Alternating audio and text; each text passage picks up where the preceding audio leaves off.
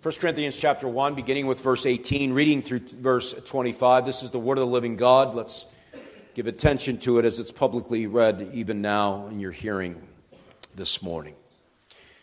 1 Corinthians 1, beginning with verse 18. For the word of the cross is folly to those who are perishing, but to us who are being saved, it is the power of God.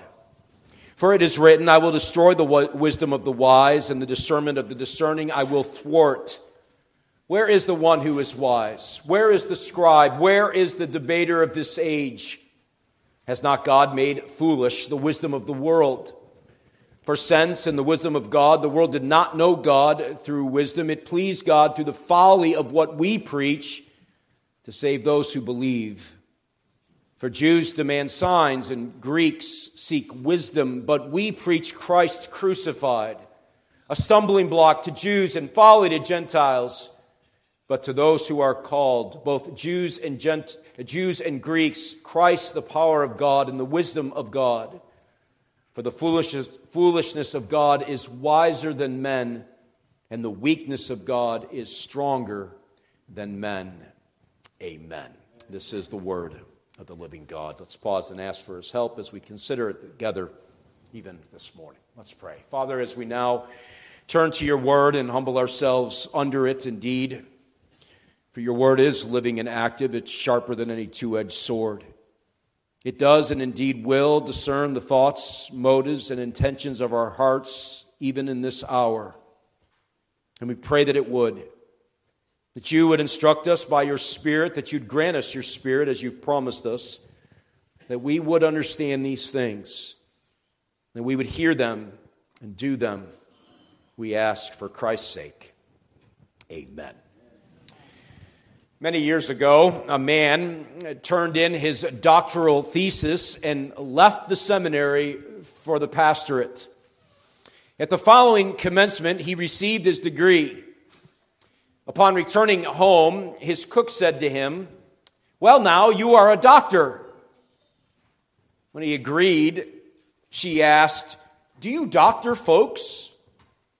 He said, "Well, no, I'm not that kind of a doctor." She replied, "Oh, you are one of those doctors who don't do nobody," that's just a quote, "don't do nobody any good."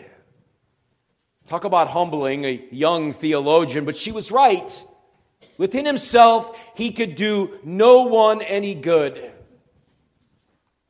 But when Christ is proclaimed, when Christ is preached, it can do good for those who will hear.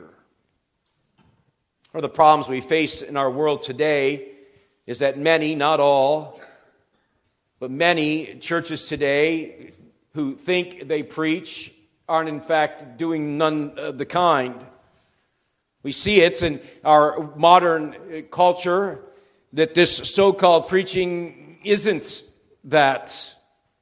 It's not double talk to say that this preaching isn't preaching. It is not a confused sentence either.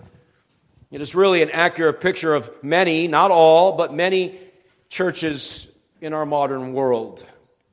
One that wants, as it seems, as it appears, that it wants everything to happen in their worship services, except this. Puppet shows and liturgical dances and fog machines and a host of other insane types of enterprises only press out and push aside the centrality of that which God says is that which saves sinners. It's usually some crazy lecture that amounts to nothing more than a 12-step program to holiness. I wish it were that simple. Rare is the sermon today that preaches Christ and Him crucified. Absent from pulpits today is the central message of the gospel. Everything else is in view, but not Christ. There's another problem in the church. It's not just the preacher's problem, but it's also those in the pew, because they don't want that, you see. Really, to say it a different way, they don't want Christ. Sure, they come to church. They might even listen. But they are not really interested in the old story of hope, a crucified, resurrected, ascended Savior. Better music? Yeah, sure, no problem. Shorter prayers? These are all I've heard, by the way. This didn't come in a vacuum. Better music? Absolutely. Clamor for that. Shorter prayers? Absolutely. No problem. Shorter's good. Shorter sermons? That's even better too. But frankly, it is really a sad indictment on the church. It is preaching, that is real preaching, that is the power of God for salvation. It is that which rescues lost people from their sin. It is that which confounds the arrogant and the foolish. It is that which converts lost people from darkness to life. It is that which encourages, rebukes, exhorts, and perseveres. It is in the plain preaching of Christ and Him crucified that rescues the most miserable of people and points them to the only one who can help them. And this is not just my opinion. It is the very opinion of the Apostle Paul. It is the very word of God itself that is rooted in preaching that is faithful to the text of the Bible, that seeks to exalt Christ and give to sinners the only thing that they can possibly ever need.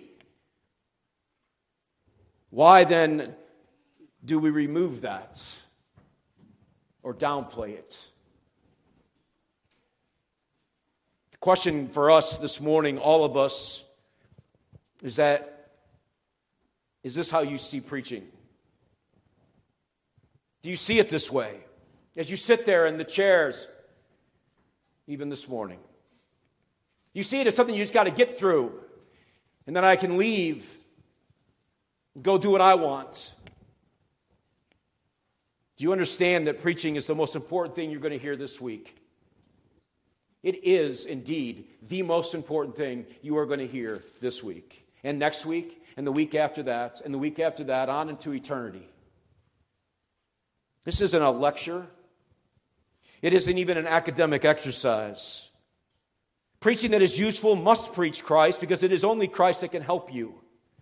I'd like to be able to help you with all of your struggles. Your elders in this church would love to be able to help you with all that ails you. And we can point you, we can help you, we can listen. We can do a lot, but ultimately we have to point you to the one who can and will. It happens here, behind this piece of wood in which the Savior seeks to help His people. He has ordained it. He's ordained preaching as the means to that end. But sadly, in the church today, people prefer many other things. Do you really think that those things will rescue your soul? No, it is Christ and Him preached, crucified, buried, resurrected, ascended, mediating, ministering, at God's right hand that will. If you see other ways to help your weary soul, the Apostle Paul is talking to you this morning. He's talking to you.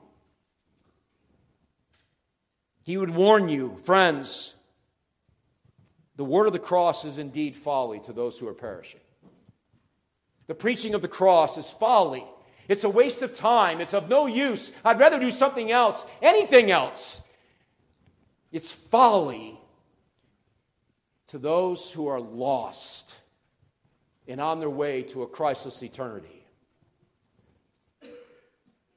But to those who are being rescued, it is the very hope of God in Christ. You must seize it. You must seize the message of the cross each week. You must seize Christ preached and proclaimed every week from this pulpit. For really, I have one task. It's not all that hard, to be honest. And that is to give you Christ in every sermon. That's my job. From every text of the Bible, whether it's 1 Chronicles chapter 1 or 1 Corinthians chapter 1, my job is to give you Christ because He alone can save you. I can't save you. The elders can't save you. It is Christ. And if it's that important, and indeed it is an eternal matter, you must seize it. You must lay hold of it. You must benefit from it. The question really is, will you? For I can pray that for you, and I do, and I can't make you. I know someone who can, though. The Spirit of the living God who wrote this text and governs all that is said in the sermon, every word, is able to cause you to hear Him as He is proclaimed. Paul is still dealing with matters that face the church. He's still dealing with divisions. And as we noted last week, it is a division that was rooted in loyalty to others and not Christ, and definitely not the cross of Christ as preached. It was a loyalty rooted in vain philosophies and the wisdom of this age. And the Corinthian church was enamored by these things. Very much the same way the Apostle Paul could have wrote this letter to the church in the 21st century. Enamored with vain philosophies and worldly wisdom, but don't preach. Don't do that. The Corinthian church was enamored with these things, the words, the rhetoric, all of them, those things without the cross proclaimed is death to the hearers. But when Christ is preached and proclaimed, it is life to those who can hear. And so I want to show you this morning that the preaching of the cross of Christ confuses the perishing and rescues the redeemed. I want to show you that Paul is teaching us here in these verses that the preaching of the cross of Christ confuses, befuddles, bewilders, brings scorn, contempt. I ran out of adjectives. It confuses the perishing and it rescues the redeemed. 2 points as we consider these verses together. First, the folly of the perishing and the hope of the rescued. The folly of the perishing and the hope of the rescued. Let's consider first the folly of the perishing. Before we begin even looking at this first point, the temptation you're going to have as one who professes faith in Christ is to see this as really a preparatory to the second point, which is where you really want to see yourself. But you need to resist that. You need to recognize, even as a Christian, that there's aspects to this matter that would apply to you, and certainly does. It applies to me, it applies to you.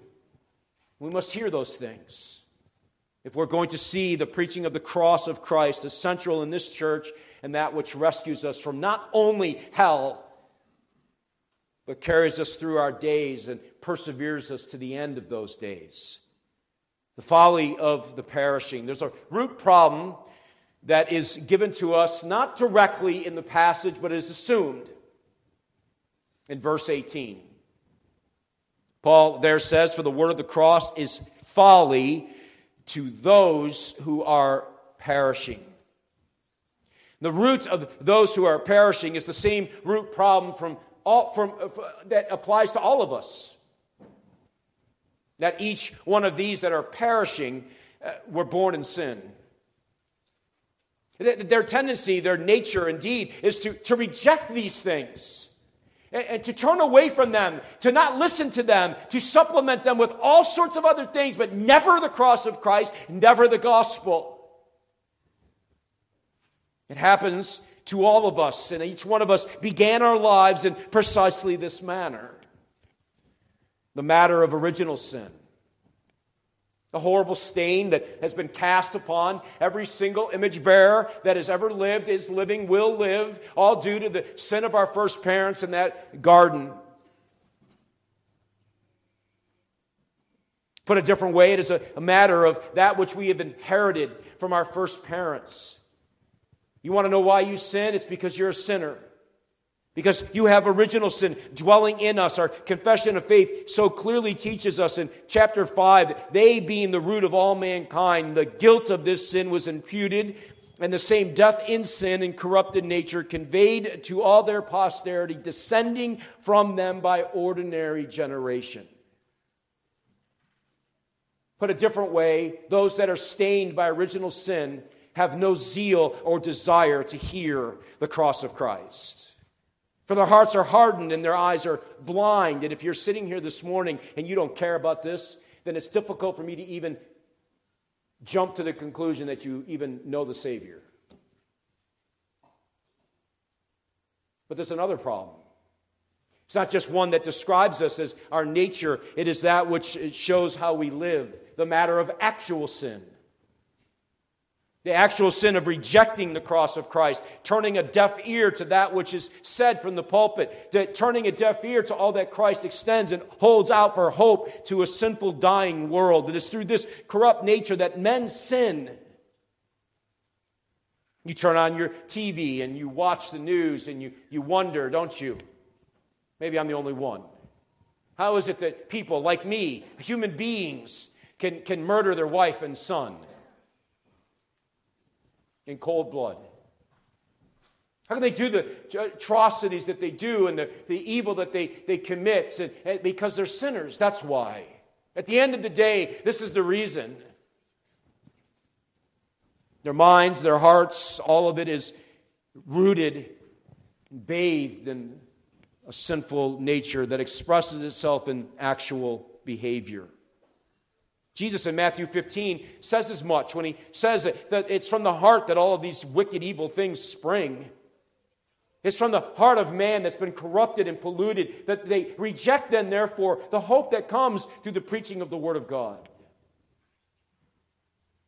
It is indeed, as Paul puts it, it's folly to those who are perishing. They express it, or put a different way, the expression of this nature of individuals is demonstrated in the wicked actions and their wicked thoughts and in their rebellion against God and a blindness of mind and heart. And Paul presents that aspect of their condition, their folly, in this passage. The blindness of mind and heart, it's a statement of certainty. To this, the Apostle Paul speaks directly to the Corinthian church who were enamored with philosophy and wisdom, not rooted in the wisdom of God. He establishes the problem in a series of rhetorical questions.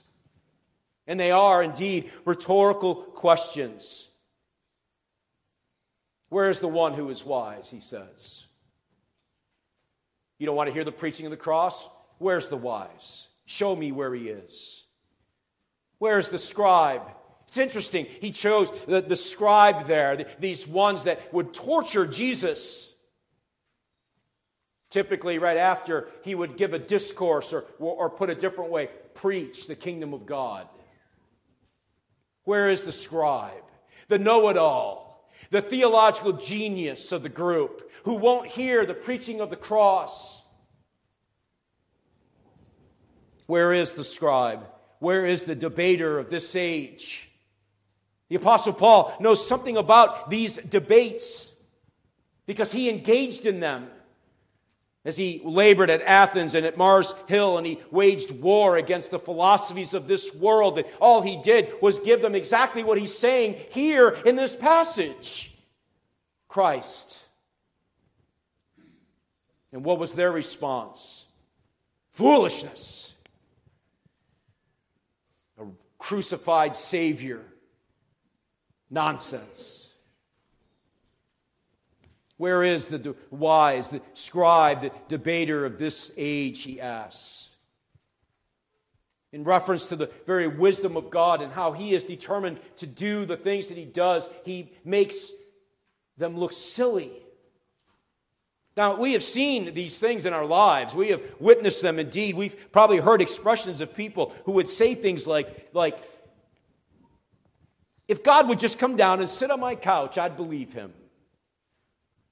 No, you wouldn't. You won't listen to the preaching of the Word of God. You won't listen to what it says. You won't listen to the cross of Christ proclaimed. You wouldn't listen to God if he came in all of his glory and sat on your couch and talked to you. Well, how do you know that? Because it happened. Jesus Christ, the Son of God, came into time and space, and he proclaimed the kingdom of God. He proclaimed him to his own, and his own received him not, and then they crucified him.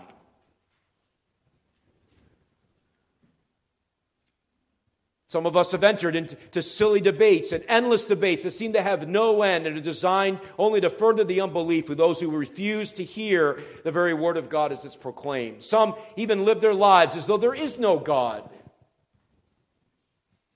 Professing to be wise, they become fools. We play this. This is played out in our leaders today as we witness them refusing to hear the plain teaching of Christ in the gospel. And they reject it because of their hard hearts, their blind eyes. They reject the God of the Bible, the gospel, and the truths of Scripture. And as a result, they suffer very much the due consequence of their error. And unless you're living under a rock, you see it every day in our country. But you see it in the church too. So Paul appeals to these rhetorical questions to press home the point that these people are not all that wise at all. Debating, they get nowhere. Arguing, they accomplish nothing because they won't listen to the simple preaching of the cross of Christ. But he doesn't stop there. To make further his point, he demonstrates proofs from history. As he goes on to say there, for Jews demand signs and Greeks seek wisdom. Two groups of people he appeals to here. First, the Jews who regularly heard, now note this, the Jews who regularly heard Christ preached. That's without dispute. Daily in the synagogue, daily in the streets, daily wherever Jesus was, he was proclaiming Christ. He was proclaiming his Father's kingdom. He was proclaiming the gospel. He was proclaiming himself. He was teaching and preaching the hope that every man has. And what do they want? Not that. No. Give us signs. Give us something else. It's not enough. We need fireworks and we need miracles, which Jesus did do. And we need other things to happen in our midst. And if you do those things, then we'll believe you. And even when Jesus did give them signs, when he did perform miracles, and when he did raise the dead, and all of these hosts of things that he did do, they still didn't believe. And they crucified him. What did they want? They wanted flair. They wanted the fantastic. Have you ever asked yourself really why men, women, boys, girls flock to a Benny Hinn healing crusade? Because of course it's because Christ and him crucified is proclaimed. No, it's because something fantastic is going to happen. Well, supposedly. Something miraculous is going to occur. The churches today that endeavor to proclaim the simple hope of Christ are marginalized, empty. What does that say about the church? He appeals to the Jews, but he appeals to the Greeks as well, the Greeks who are obsessed with wisdom, very much the wisdom of the age. They found a crucified Christ to be nonsensical. You look back to Acts chapter 17, a passage I already have referenced, but now I want to look at a little further, where Paul had dealings with people like this. In Acts chapter 17, beginning with verse 16, there we read, now while Paul was waiting for them at Athens, his spirit was provoked within him as he saw that the city was full of idols. So he reasoned in the synagogue with the Jews and the devout persons, and in the marketplace every day with those who happened to be there. Some of the Epicurean and Stoic philosophers also conversed with him. And some said, what does this babbler wish to say? Sounds just like people today. Preach? I got other things to do. What does this babbler have to say, wish to say? Others said he seems to be a preacher of foreign divinities because he was preaching Jesus and the resurrection. Note that. He wasn't quibbling over some minor point of doctrine. He was preaching Christ. Christ, Him crucified, Him resurrected, and they took Him and brought Him to the Areopagus, saying, "May we know what this new teaching is that you are presenting, for you bring some strange things to our ears. We wish to know, therefore, what these things mean." Now all the Athenians, the foreigners who lived there, would spend their time in nothing except telling or hearing something new. Paul wasn't giving them something new. He was giving them the hope of the gospel that originated all the way back in the Garden of Eden. He was giving them Christ. Fast forward to verse 32. Now when they heard of the resurrection of the dead, they all repented, fell on their faces and tore their clothes, wept to heaven. No, mocked. Preaching invokes this from people. It either invokes a willingness to listen and hear the hope of Christ and Him crucified, or mocking, scorn, rebuke, ridicule, rejection. Pick one. When they heard of the resurrection of the dead, they mocked. Some of the smartest people in the world are the dumbest people because they reject the hope of the cross and the gospel of Christ. Paul says it's foolishness to them. Who are the them? How does Paul describe those who would reject the hope of Christ preached? He describes them as those who are perishing. Not perished, perishing.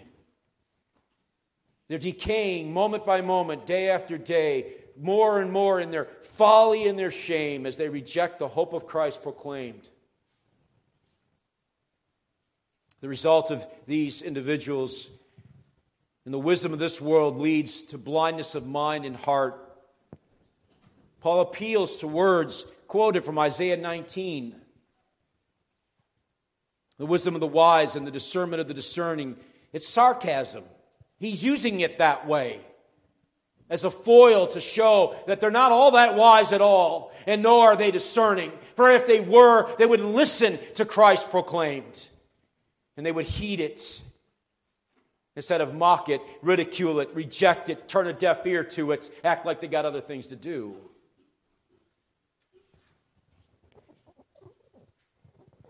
But it also leads not only to a decaying of soul and heart in this life, it leads to a horrible, horrible end. To an eternity separated from the comfortable presence of God.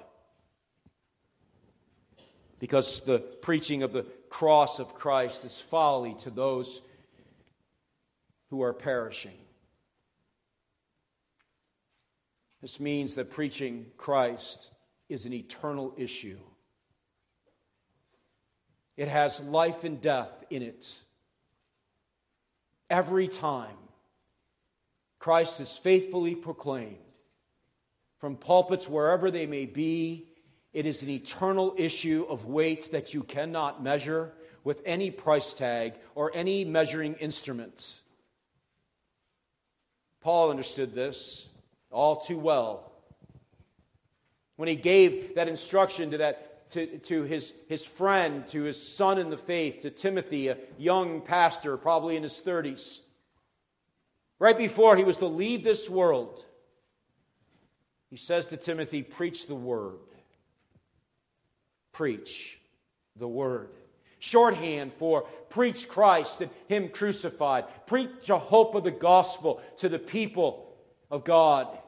Preach Christ to all who will listen. That's what he told them. And why and how does he set up that instruction there in chapter 4 of 2 Timothy? he sets it up by making reference to the fact that this is an eternal matter, an eternal issue. He says to Timothy, I charge you in the presence of God and of Christ Jesus, who is to judge the living and the dead. And by his appearing and his kingdom, preach the word. To those who will not listen, maybe some here right now in this room, maybe some here who see it as folly and unnecessary, something to get through, some matter in which it is foolishness to you who are perishing. Paul would shaken us, he would awaken us. It's not the eloquence of the man. It's not how smart they are. It's not how well they speak. It's the message. And if it's not Christ, then he's got nothing to say. It's foolishness to those who are perishing.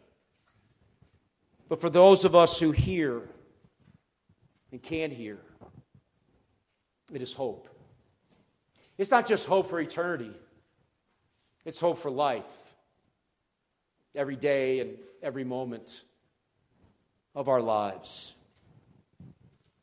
The root of the rescued is the same, isn't it? For all of you who this morning know the Lord Jesus Christ, you came into this world the same way everybody else did. With a sin nature, with a propensity by nature to reject the God of heaven, to not hear the preaching of Christ and Him crucified, all of it, you entered this world. What's different about you then? You who were at one time totally depraved, like the fools described in the first point. You had a hard heart, a blind eye. You were deaf to the hope of the gospel. You were by nature objects of God's wrath. But you were rescued, elected unconditionally. God in His love and mercy rescued you from your lost condition. It was not a magic act. He employed means. He used other people. In fact, He used the foolishness of preaching to save you. The foolishness of it all. To confound the wisdom of men. That a sinner himself could stand in this place and proclaim the excellence of Christ and watch the Spirit of God do what no man can do. Save sinners. He did this particularly, of course, because preaching always accomplishes the goal that God has for it. Whether the church at Corinth heeded the words of the Apostle Paul or not, whether some listened and some didn't, it doesn't return void. It further hardens the fool in his foolishness, or it awakens the sinner who needs it and causes them to respond to it. For some, it's rejected. For others, it's received. For the elect, it saves. For the reprobate, it condemns all the more. All this happens irresistibly through the very efforts of the Spirit, and the grace of the cross and the preaching of the gospel is not resistible for the elect. It is the power of God for salvation. And it is He alone who rescues dead sinners. The Apostle Paul draws our attention to that even in the opening verse of the text, when he says that to us who are being saved. It's interesting. He doesn't say to us who are saved. The construction here is very clear. It's in the passive present. It's a passive present participle. It's an ongoing action of the Spirit of God that through preaching week after week after week after week, the Spirit of God is rescuing sinners.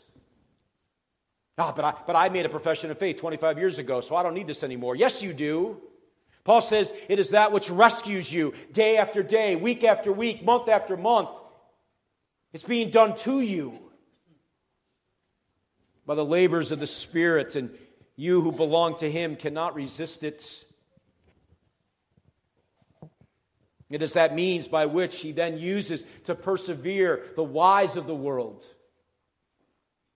who have been drawn to Him through the proclamation of Christ and Him crucified. It leads to perseverance. You want to persevere in the faith? You need to be in the seats here every Sunday morning and afternoon. By the way, I'm coming to that in a minute. To hear of Christ. Do you have too much God this week? When you go to the gas station and get gas, do you only put $3 in it? Or do you fill your tank?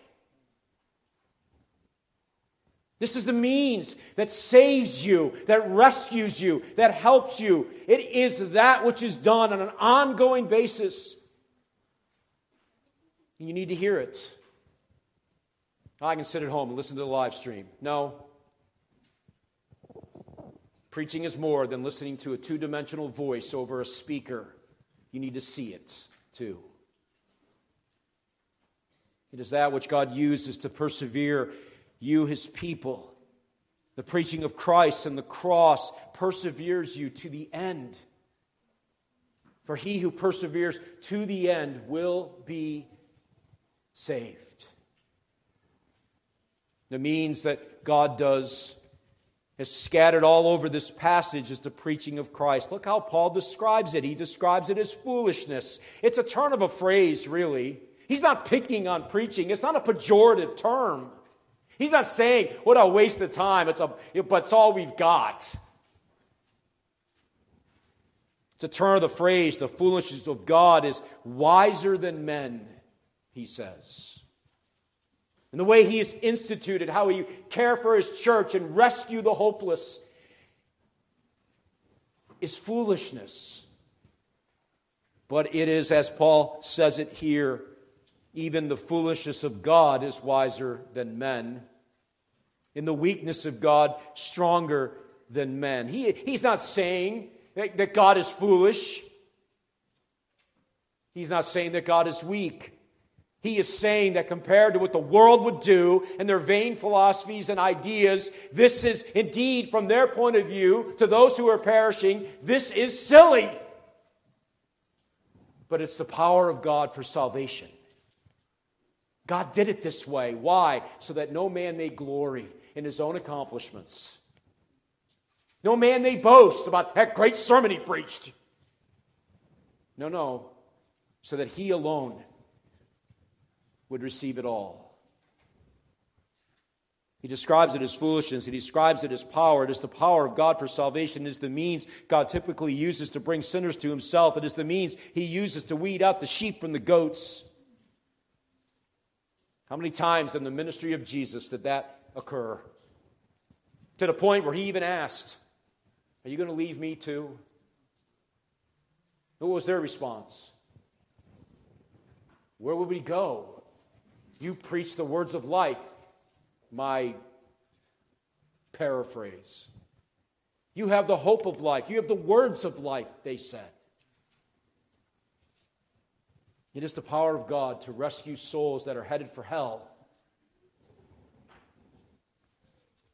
It is the means God typically uses to bring sinners to himself. It is the means he uses to weed out the sheep. It is the means he uses to persevere you to the very end.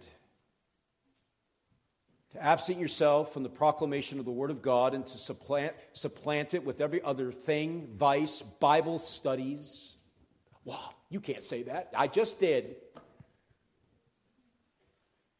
As important as they are, useful as they may be, they don't come close to the preaching of the Word of Christ and the cross from pulpits, wherever they may be. What might the response be, then, to these things? Well, first, the Corinthian church, how would they respond? They're being corrected, aren't they? They're being rebuked. You're placing your trust in silliness. You're rallying around the wrong things. It'll lead to destruction. It'll lead to perish. It'll lead to an eternal fire. It'll lead to a horrible end. No. You need to hear about Christ and Him crucified. They were placing far too much emphasis on the philosophies of the day and the wisdom of rhetorically gifted men.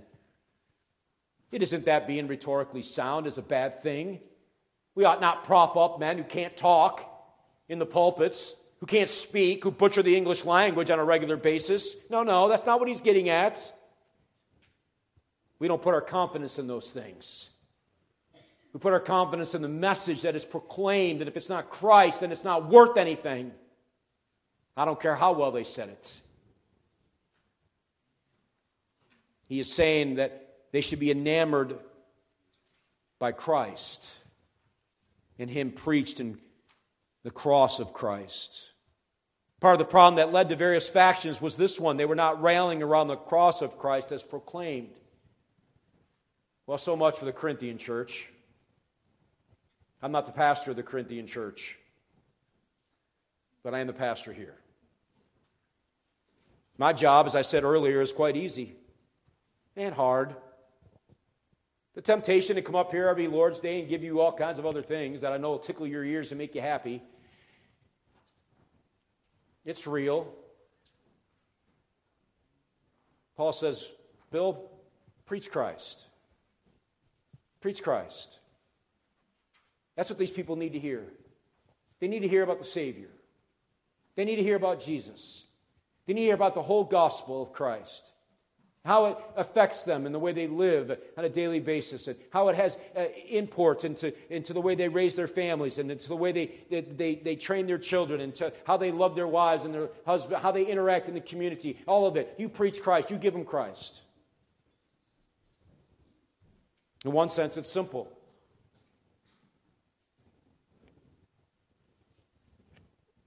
The question, of course, is there needs to be people to hear it. Really good about the morning service. I don't know why the afternoon service isn't the same. I've always wondered that, and I don't think I'm alone. Because in both services you hear Christ. You hear of Him. He's given to you. He's presented. He's proclaimed. It is the power of God for salvation. Is that what's going to help you persevere in this wicked, rotten, horrible world?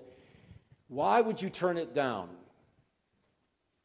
Why would you walk away? Even if you could argue that it's not required in the Bible, which you can't argue, by the way. You can talk to me later about that. But why would you turn it down?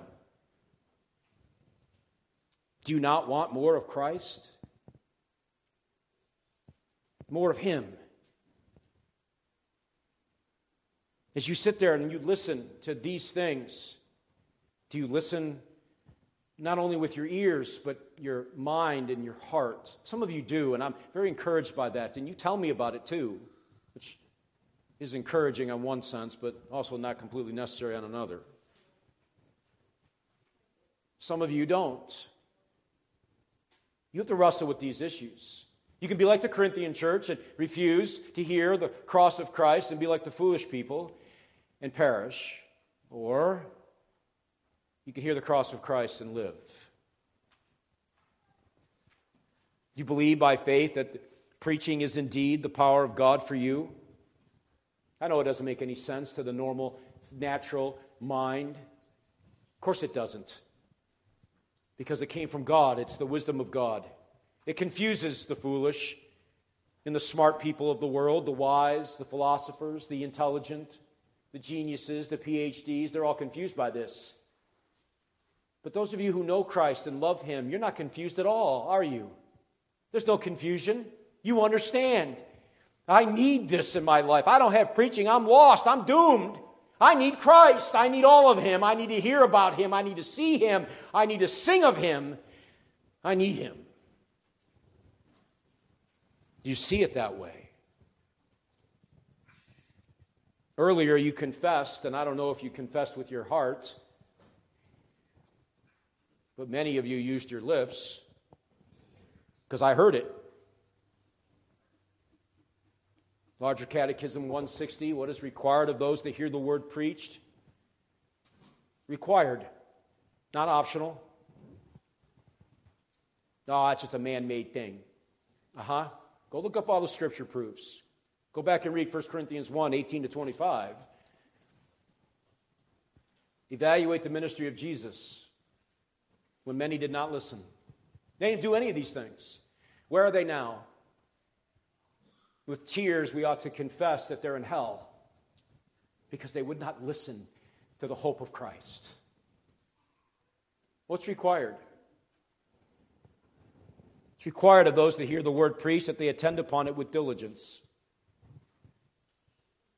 I endeavor to give you as much information as I can give you during the week about what's coming up this Lord's Day. I know I have typos everywhere and have to be corrected. I get that.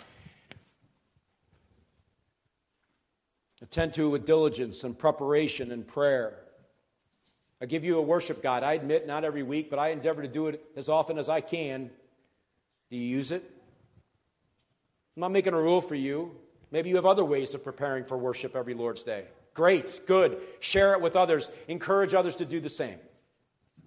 That they're ready to hear the word of God preached and Christ crucified proclaimed. You pray not only for your own soul, but for the souls of others as they hear Christ and Him proclaimed. You examine what you hear.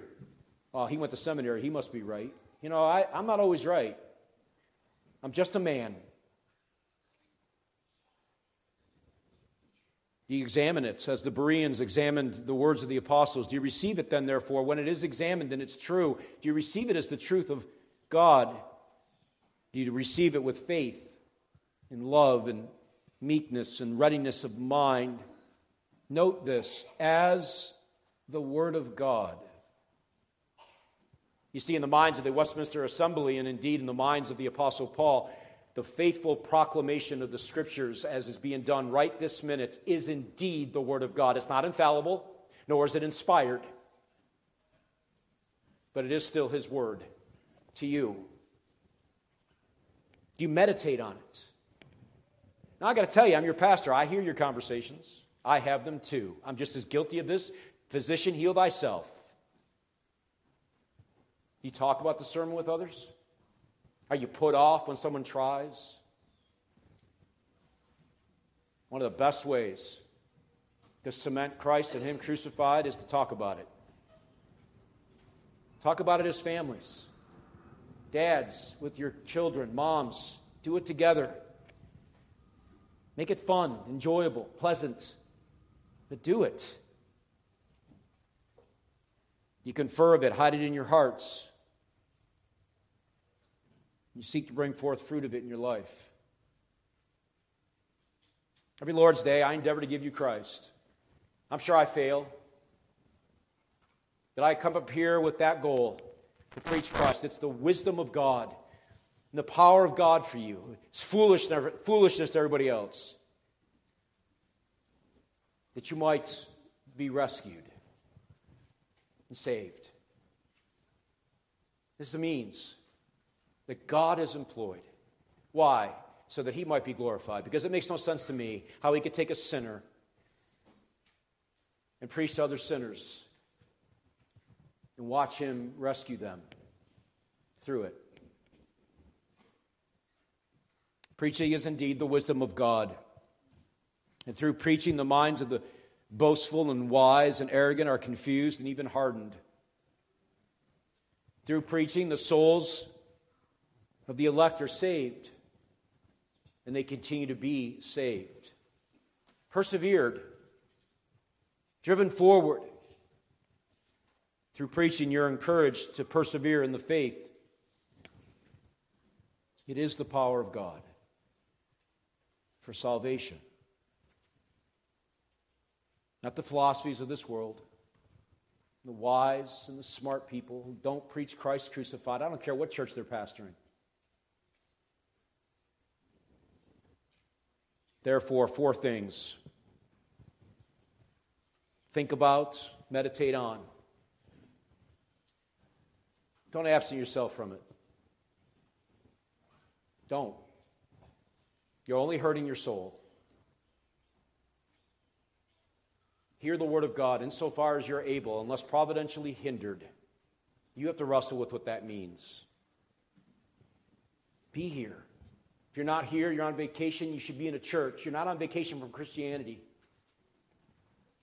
Go somewhere where the gospel is proclaimed, Christ is preached. If you don't know where to go, ask me, and I'll help you find a place when you're on vacation. Second, and very much in line with this, seize every opportunity to hear the Word of God preached. It's more important than your devotional life. I know what you're thinking. I'm not saying don't have one. I'm saying if you can't have one, you better be here. Seize it. Take advantage of it. God gave it to you. It's a gift.